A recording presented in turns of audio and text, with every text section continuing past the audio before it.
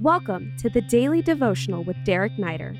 Thanks for joining us as he walks us through the pages of Scripture with a daily word of insight and encouragement.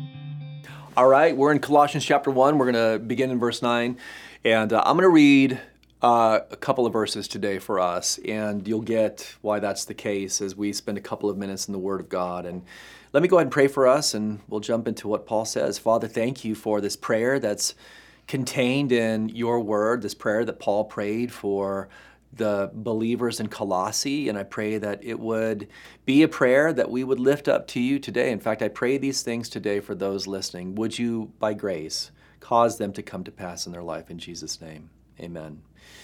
Well, check this out. Paul says in verse 9, "And so from the day we heard, we have not ceased to pray for you, asking that you may be filled with the knowledge of his will and all spiritual wisdom and understanding, so as to walk," the purpose of the prayer was this, "so as to walk in a manner worthy of the Lord, fully pleasing to him." He goes on to say, "bearing fruit in every good work and increasing in the knowledge of God, being strengthened with all power according to his glorious might, for all endurance and patience with joy," semicolon again, "giving thanks to the Father who has qualified you to share in the inheritance of the saints in the light." Now, listen, I've got a lot to say, but I've got to say it in a short period of time, so just stick with me. The first thing is this, if you have a hard time knowing what to pray for people, I would encourage you to go to the prayers of Scripture and to really consider what it is that Paul prayed or Peter prayed or Jesus prayed and use that as a guideline, right? I'm not saying to you that you need to just repeat it by rote, but use it as a guideline in praying for those. Because sometimes, honestly, it's like, man, there's people in your life that you love, you just don't really know where to start in prayer. And this is a great way to develop your prayer life. And then also, when you do take a prayer like this and use it as a guideline, you know that you're praying God's will, right? It keeps you in a place where not only are you safe in what you pray, but you know that God's going to answer, because God, when we pray according to his will in Jesus' name, those things that we ask will be done for us. And in this case, for others.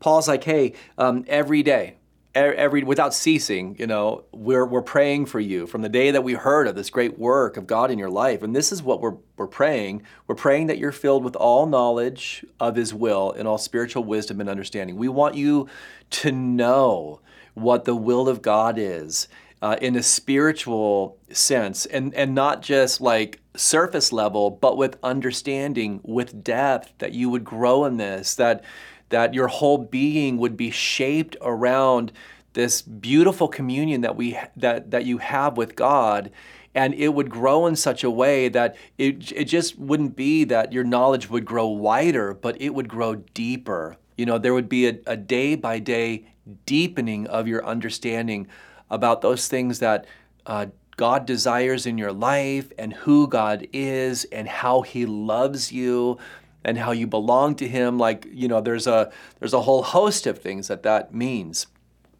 And then he goes on to say, so as to walk in a manner worthy of the Lord, fully pleasing him. So Paul is saying we want you to have this deep knowledge and understanding of God, but the purpose of it is that it would impact your life in a practical way. It wouldn't just be that you would grow into a Christian with all of this head knowledge, but all of these things that God is placing in your head and your heart would be manifest through your actions, your behavior, the way you treat people, right?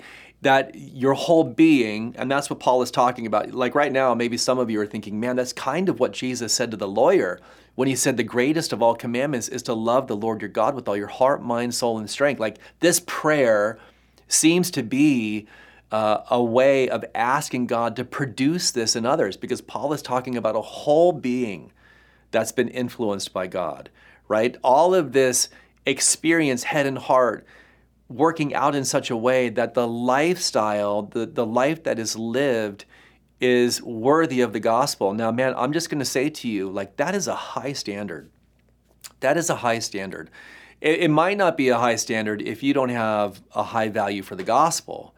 But I'm sure as you're listening to this today, if I were to say to you, hey, how valuable or how worthy do you think the gospel is? I think that you would say to me, Derek, like there's nothing more valuable or worthy in my life. Like the gospel's it. It's the greatest demonstration of God's love. It's how I've been reconciled to the Father. There's nothing greater. And just hold that thought, because what Paul is saying is your whole life has to follow that thought in a way where it expresses, the way that you live expresses the value that you've placed on the gospel. This is going to happen no matter what. Like if you have a low value of the gospel, there's going to be a low transformation of your life, because you're not really valuing the sacrifice that Christ made on the cross for you. Like if we don't really have a high value for the cross, we're not going to really care. That's what I'm trying to say to you. We're not going to really care about the way that we live. We're not going to be concerned about pleasing God. We're not going to be all about inviting Him into the decisions of our life. We're not going to be thinking about how we treat other people, because we really don't have a value for the gospel. But if we do sincerely have a high value for the gospel, then we're going to engage God. We're going to be cognizant and concerned about how we comport our life, because we want it to reflect how we value Jesus, and we want to live in a way that's pleasing to God. And I don't have the time to do this, but you can take the rest of that prayer and like just write down the list, right? After every semicolon, there's another point that Paul makes. This is a list of things that demonstrate whether our lives are pleasing to Him or not. Bearing fruit in every good work, increasing in the knowledge of God, being strengthened with all power, etc., etc. You make that list and then pray this for yourself. And then I would encourage you to pray this for the people that you love that are close to you, and watch God do something great. God bless you. Have a great day. We hope this podcast has ministered to you. If it has, we welcome you to rate it or leave a review. If you would like to stay connected with Pastor Derek Niter or find many more teachings, please visit cclasvegas.org, click Visit, and then choose Pastor Derek Niter. These links are also in this episode's description. Until next time, God bless you.